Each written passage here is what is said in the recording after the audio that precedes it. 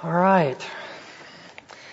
We're continuing our series in the summer in the Psalms for the next 2 Sundays, and in light of everything this Sunday, I preached a sermon earlier this summer over Psalm 32 called "The Happiness of Living Honestly Before God and Others," and it really makes me wish I would have preached that today. But by God's providence, we are going to end these last 2 Sundays on 2 Psalms of praise and reasons that we should praise God and how it's good. So if you turn to Psalm 147, it's on page 667. Your Bible, if you're using the one given to you in your chairs. Psalm 147. If you'd read together with me. Praise the Lord.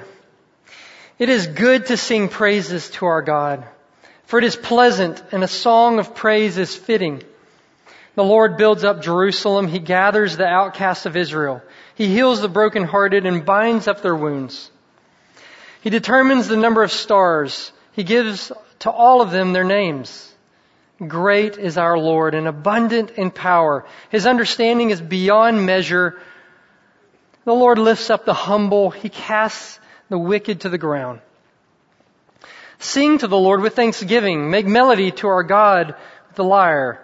He covers the heavens with clouds. He prepares the rain for the earth. He makes grass grow on the hills. He gives to the beasts their food and to the young ravens that cry. His delight is not in the strength of the horse, nor his pleasure in the legs of a man. But the Lord takes pleasure in those who fear Him, in those who hope in His steadfast love. Praise the Lord, O Jerusalem. Praise your God, O Zion. For He strengthens the bars of your gates. He blesses your children within you. He makes peace in your borders. He fills you with the finest of the wheat. He sends out His command to the earth. His word runs swiftly. He gives snow like wool. He scatters frost like ashes. He hurls down the crystals of ice like crumbs.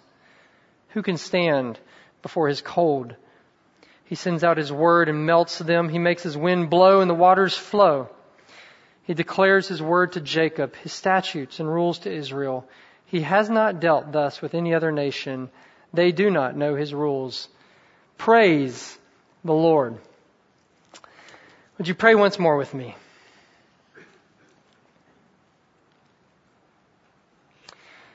Our gracious Heavenly Father, there is no other pleasure in heaven and earth that will satisfy our hearts more than when we are full of praise for You.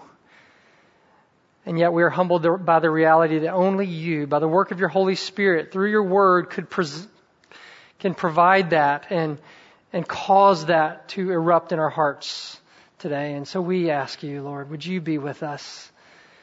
Speak powerfully through Your word so that we may leave here with lips that praise Your glorious name. In Jesus' name we pray. Amen. This psalm is all about praise.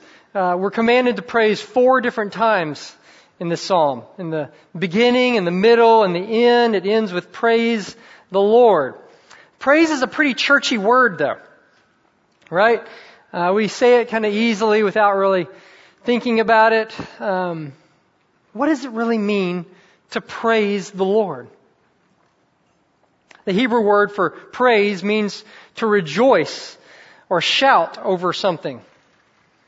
Praise is the natural response to something that you enjoy as great or awesome or wonderful or beautiful. Praise is the natural response to something you enjoy as great or awesome or wonderful or beautiful. Can you think of one of the greatest gifts that you've ever received? I think one of the best presents I ever received was a Christmas gift I got the first Christmas we were married. Miriam and I were married. I came home from work that day in December to find the cutest little golden retriever with a little red bow on it. That's exactly what I did. I couldn't believe it. What made this gift even more amazing was the fact that Miriam is not a dog person. So I knew it was a sacrifice for her to do. But I couldn't control my excitement. I remember we were having all the youth from the church over to our house that night. And, we were having the ugly sweater Christmas party, those. But this dog definitely dominated the evening. I was on the ground with it the whole time, playing around. The youth were playing with it. I continued to talk about this dog that night and for weeks on end. Praise is the natural overflow of something you enjoy is great or awesome or wonderful or beautiful. And my natural response to getting this little golden retriever was praise. C.S. Lewis came to this profound and yet obvious observation, and he wrote about it saying this. He said, the most obvious fact about praise, whether of God or anything else, had strangely escaped him, he says. I thought of it in terms of compliment, approval, or giving of honor. I'd never noticed that all enjoyment spontaneously overflows into praise.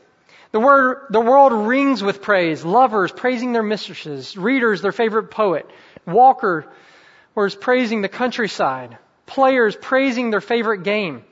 I think we delight to praise what we enjoy because the praise not only expresses, but it completes the enjoyment. It being praised is its appointed consummation. This is pretty profound and yet obvious at the same time. All people, he is saying, all people praise what they enjoy most.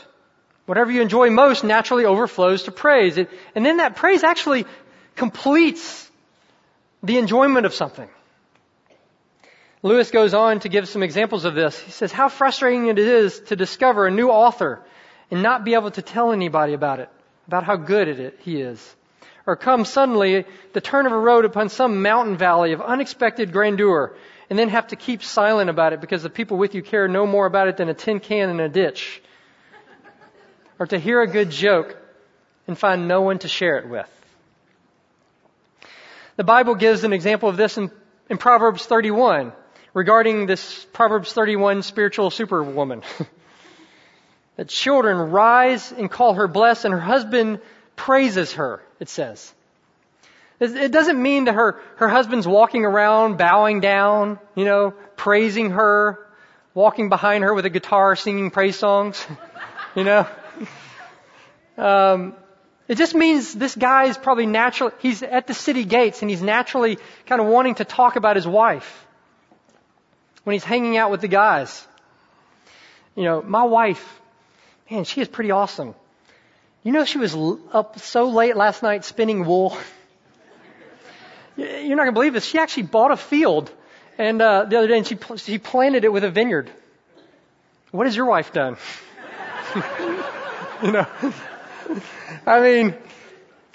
He's just naturally praising what he enjoys most. Praise completes the enjoyment of something or someone we enjoy, whether a great spouse or a child doing something really cute or a sports team winning a big game. So the question is not if you praise, the question is more what you praise. What do you praise? And verse 1 says, in the text, if you'll look at it, it is good to sing praises to our God. It is pleasant. A song of praise is fitting. It is good and pleasant and fitting and pleasurable to make God the ultimate source of our praise. In other words, enjoying God in such a way that overflows in praise is what you were created for. It's just natural. And it's what will make you most happy. So the psalmist gives a few reasons, a few of God's great gifts in order to lead us to praise. And I want to look at three of these. His provision, His power, and then God's pleasure. We're going to look at God's provision, His power, and His pleasure, if you want to put that on the screen. So let's look first at God's provision. God's provision. In at least 6 verses in this psalm, it talks about how God provides. In verse 2, it says that the Lord builds up Jerusalem. He gathers the outcasts of Israel.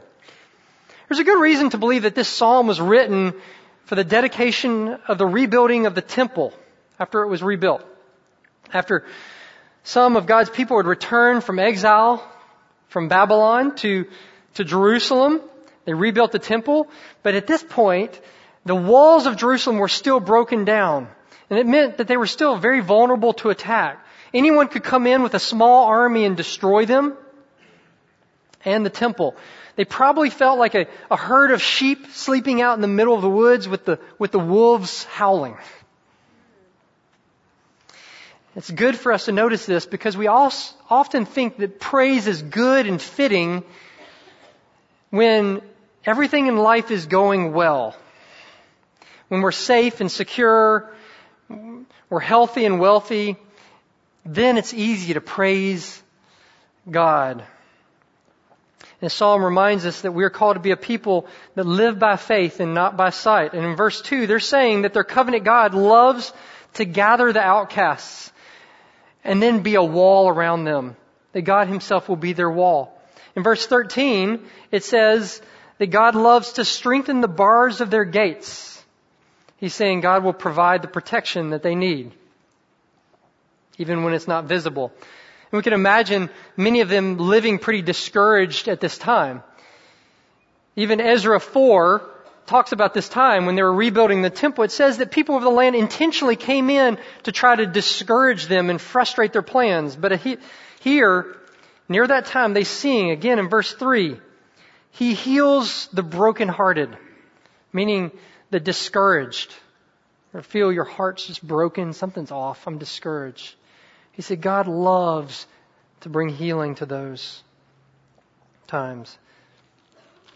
The psalm goes on to say that God's heart is not only to protect, but to provide abundant provision. Look at verse 8.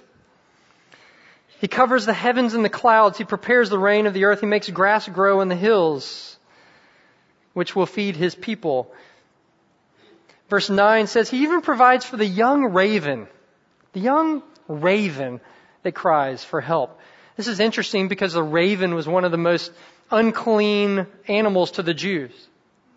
Pretty despised little ugly bird.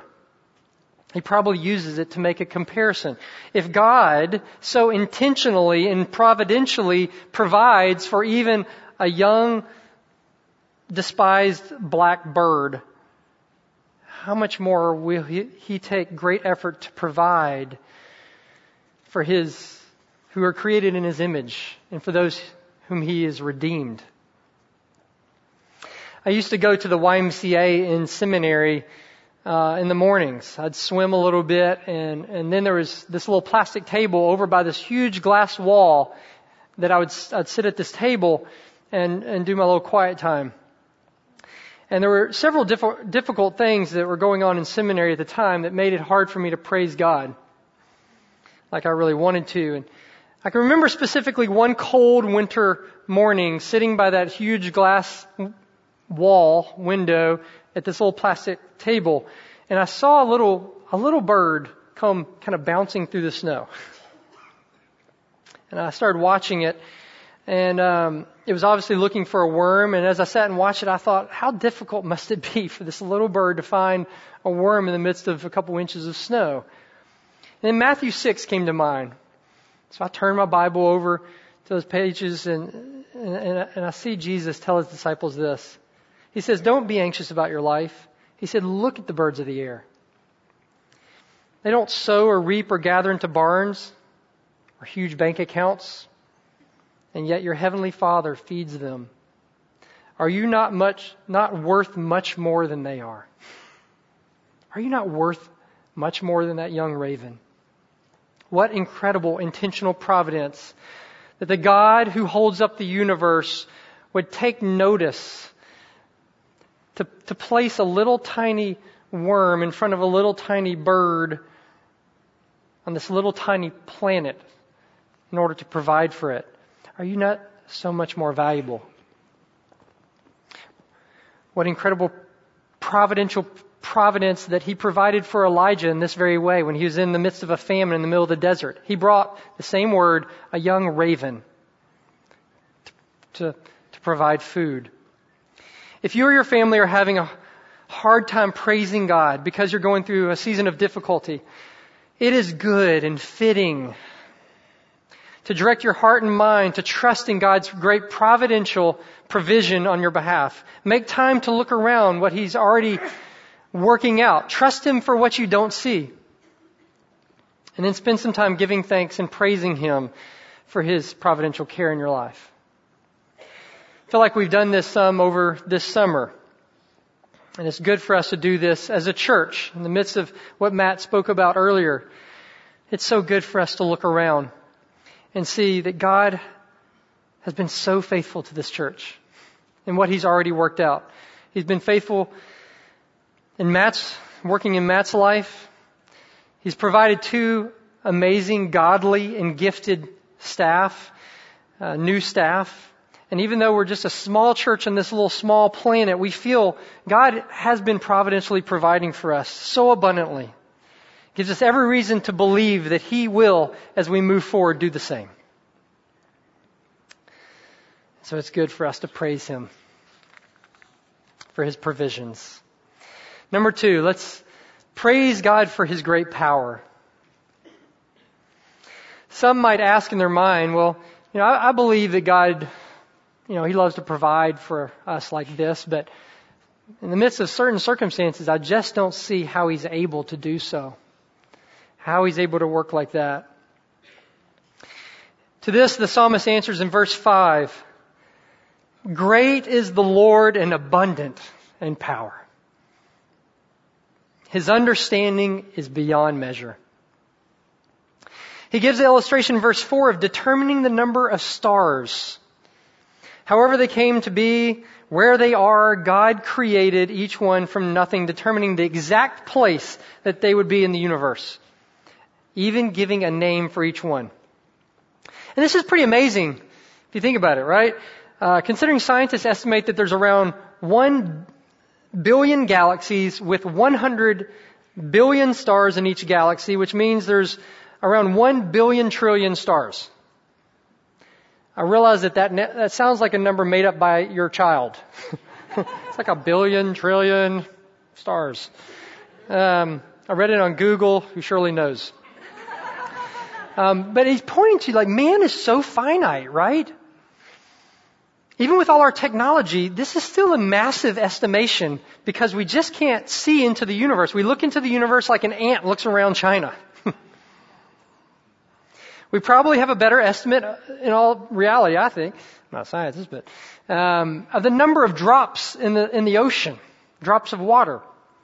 They estimate this to be 26,000 billion trillion drops of water in the ocean.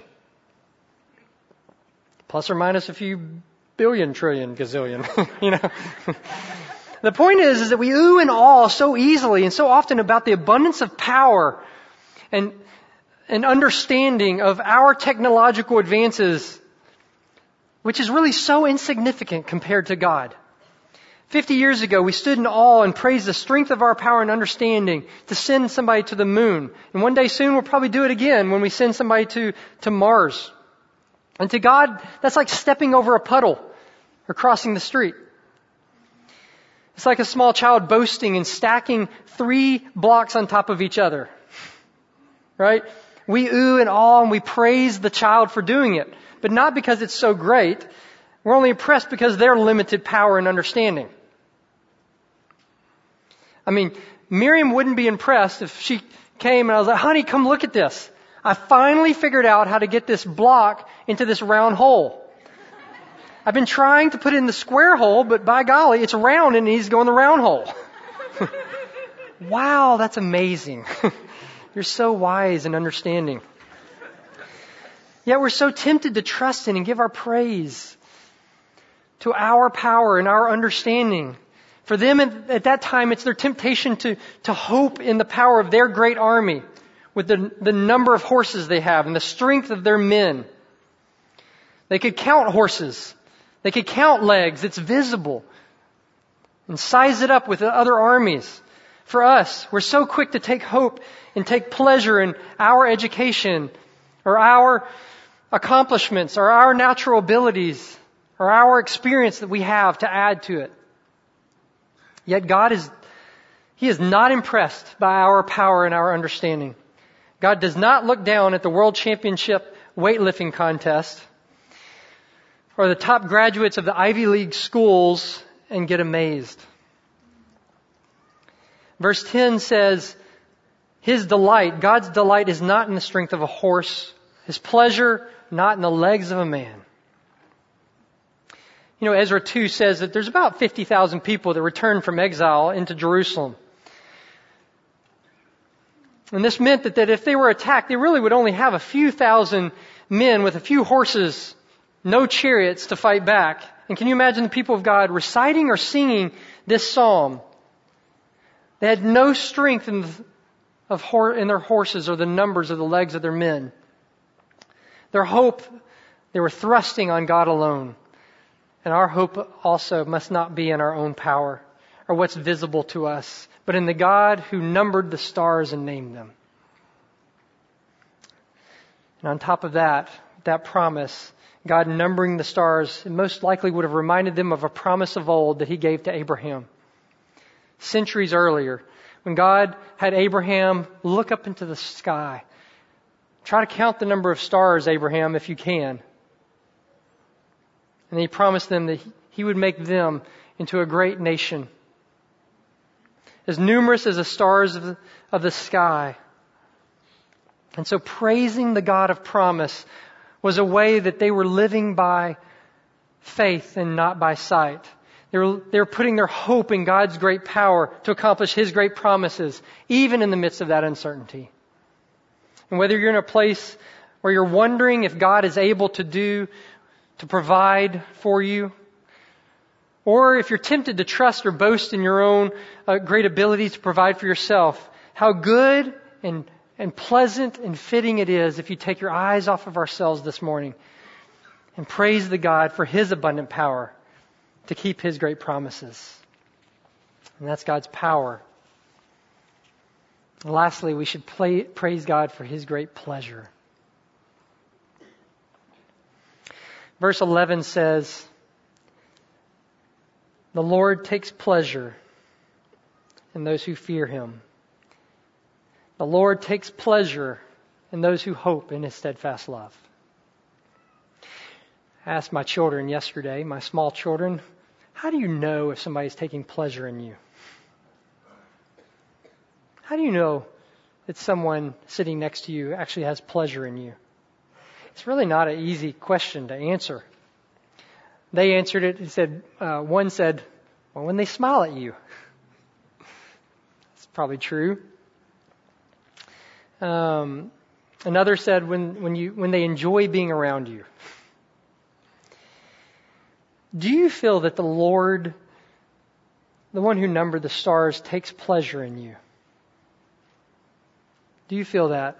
You know, I asked a few people that question this week, and I asked a godly man I really respect as a mature Christian this yesterday, and he said this. He said, this is something I've honestly always struggled with.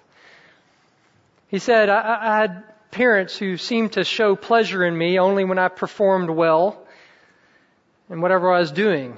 He went on to say that he's brought this into his relationship with God, only feeling that God's pleased, or struggling to feel sometimes that God's only pleased with him when he has consistent quiet times or performing well, when he is doing those things, but not as much when he's struggling or failing.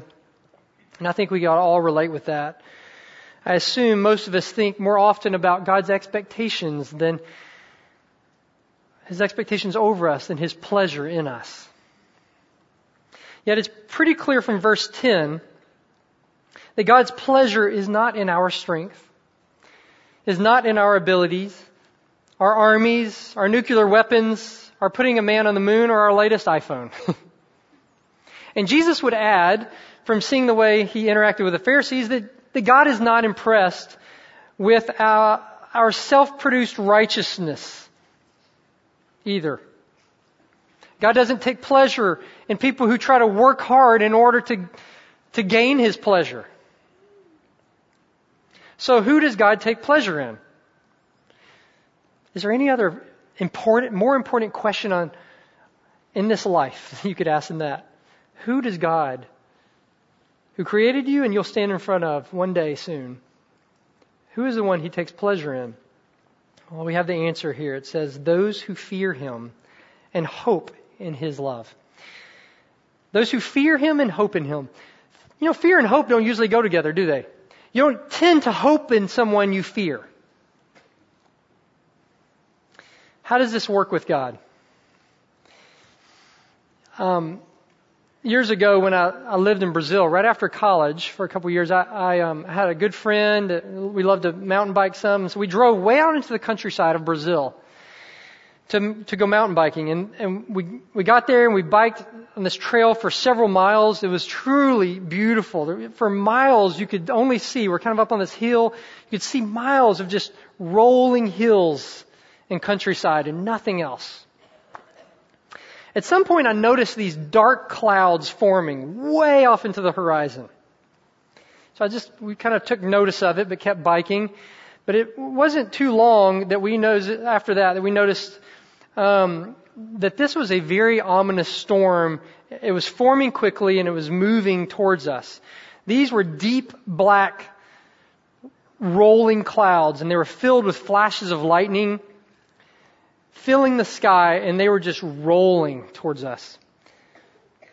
I can remember feeling a sense of awe at the beauty and the power of this coming over from a distance and moving so fast, and it looks so powerful. But at the same time, a sense of fear as we quickly realized there's no way we're going to get back to the car.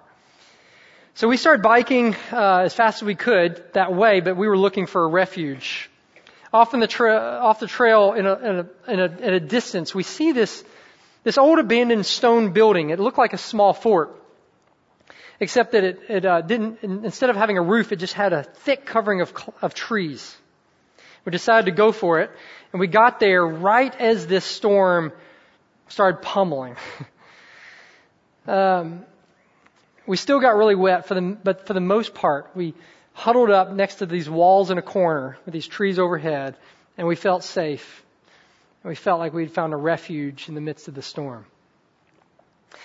The Bible gives this picture of an all-powerful, sovereign God who is over all things. He numbers stars, parts oceans. He rides on the clouds, it even says here, of the storm. It says God takes pleasure in those who fear Him and have a sense of awe, not in their own power and performance, but in this God. But at the same time, in light of the lack of our praise, the lack of our performance, the lack of our own righteousness, the midst of taking pleasure in so many other things, the Bible gives us the humble reality that we are vulnerable and without refuge in the midst of this holy and just God, in light of our great sin. And the good news of the gospel that's seen here in verse 11 is that God also, He has steadfast love for us. The good news is that in order for God to take pleasure in us, Isaiah 53:10 says that God also took pleasure in crushing His own Son. Speaking of Jesus, and just stop for a second. Can you, especially if you're a father, but you don't have to be a father, how crazy is that to think of a verse in the Bible that says that? A father took pleasure in crushing his son. What pleasure would do that? Take pleasure in causing pain even.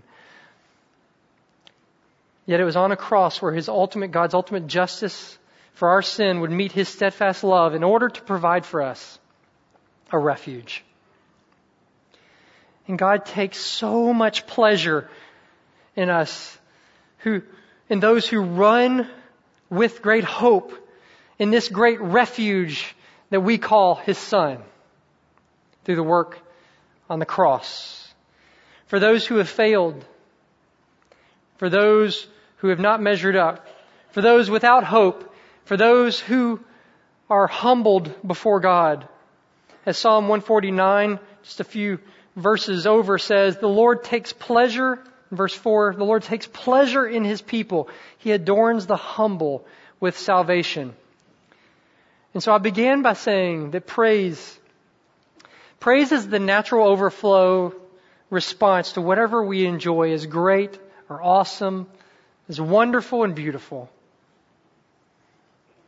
It's the natural overflow of whatever we enjoy most. And so whether you have done this for years or whether this needs to be the first day that you've ever done this, I ask you to direct your heart. God is asking you that you direct your heart to be filled with the awe and fear, an appropriate awe of the fear of God in the midst of His power, the one who numbers the stars and rides on the clouds, but also to put your hope and find refuge in His steadfast love as seen in sending His Son Jesus for you. And then to rest in His providential care and provision for us and for our church as we go out from here.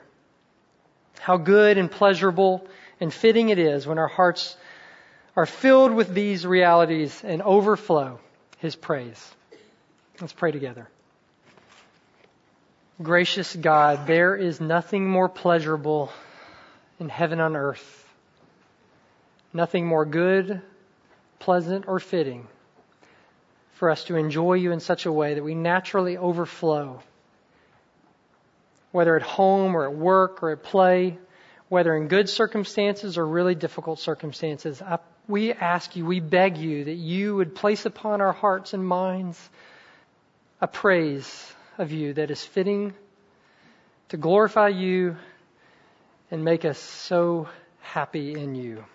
In Jesus' name, amen.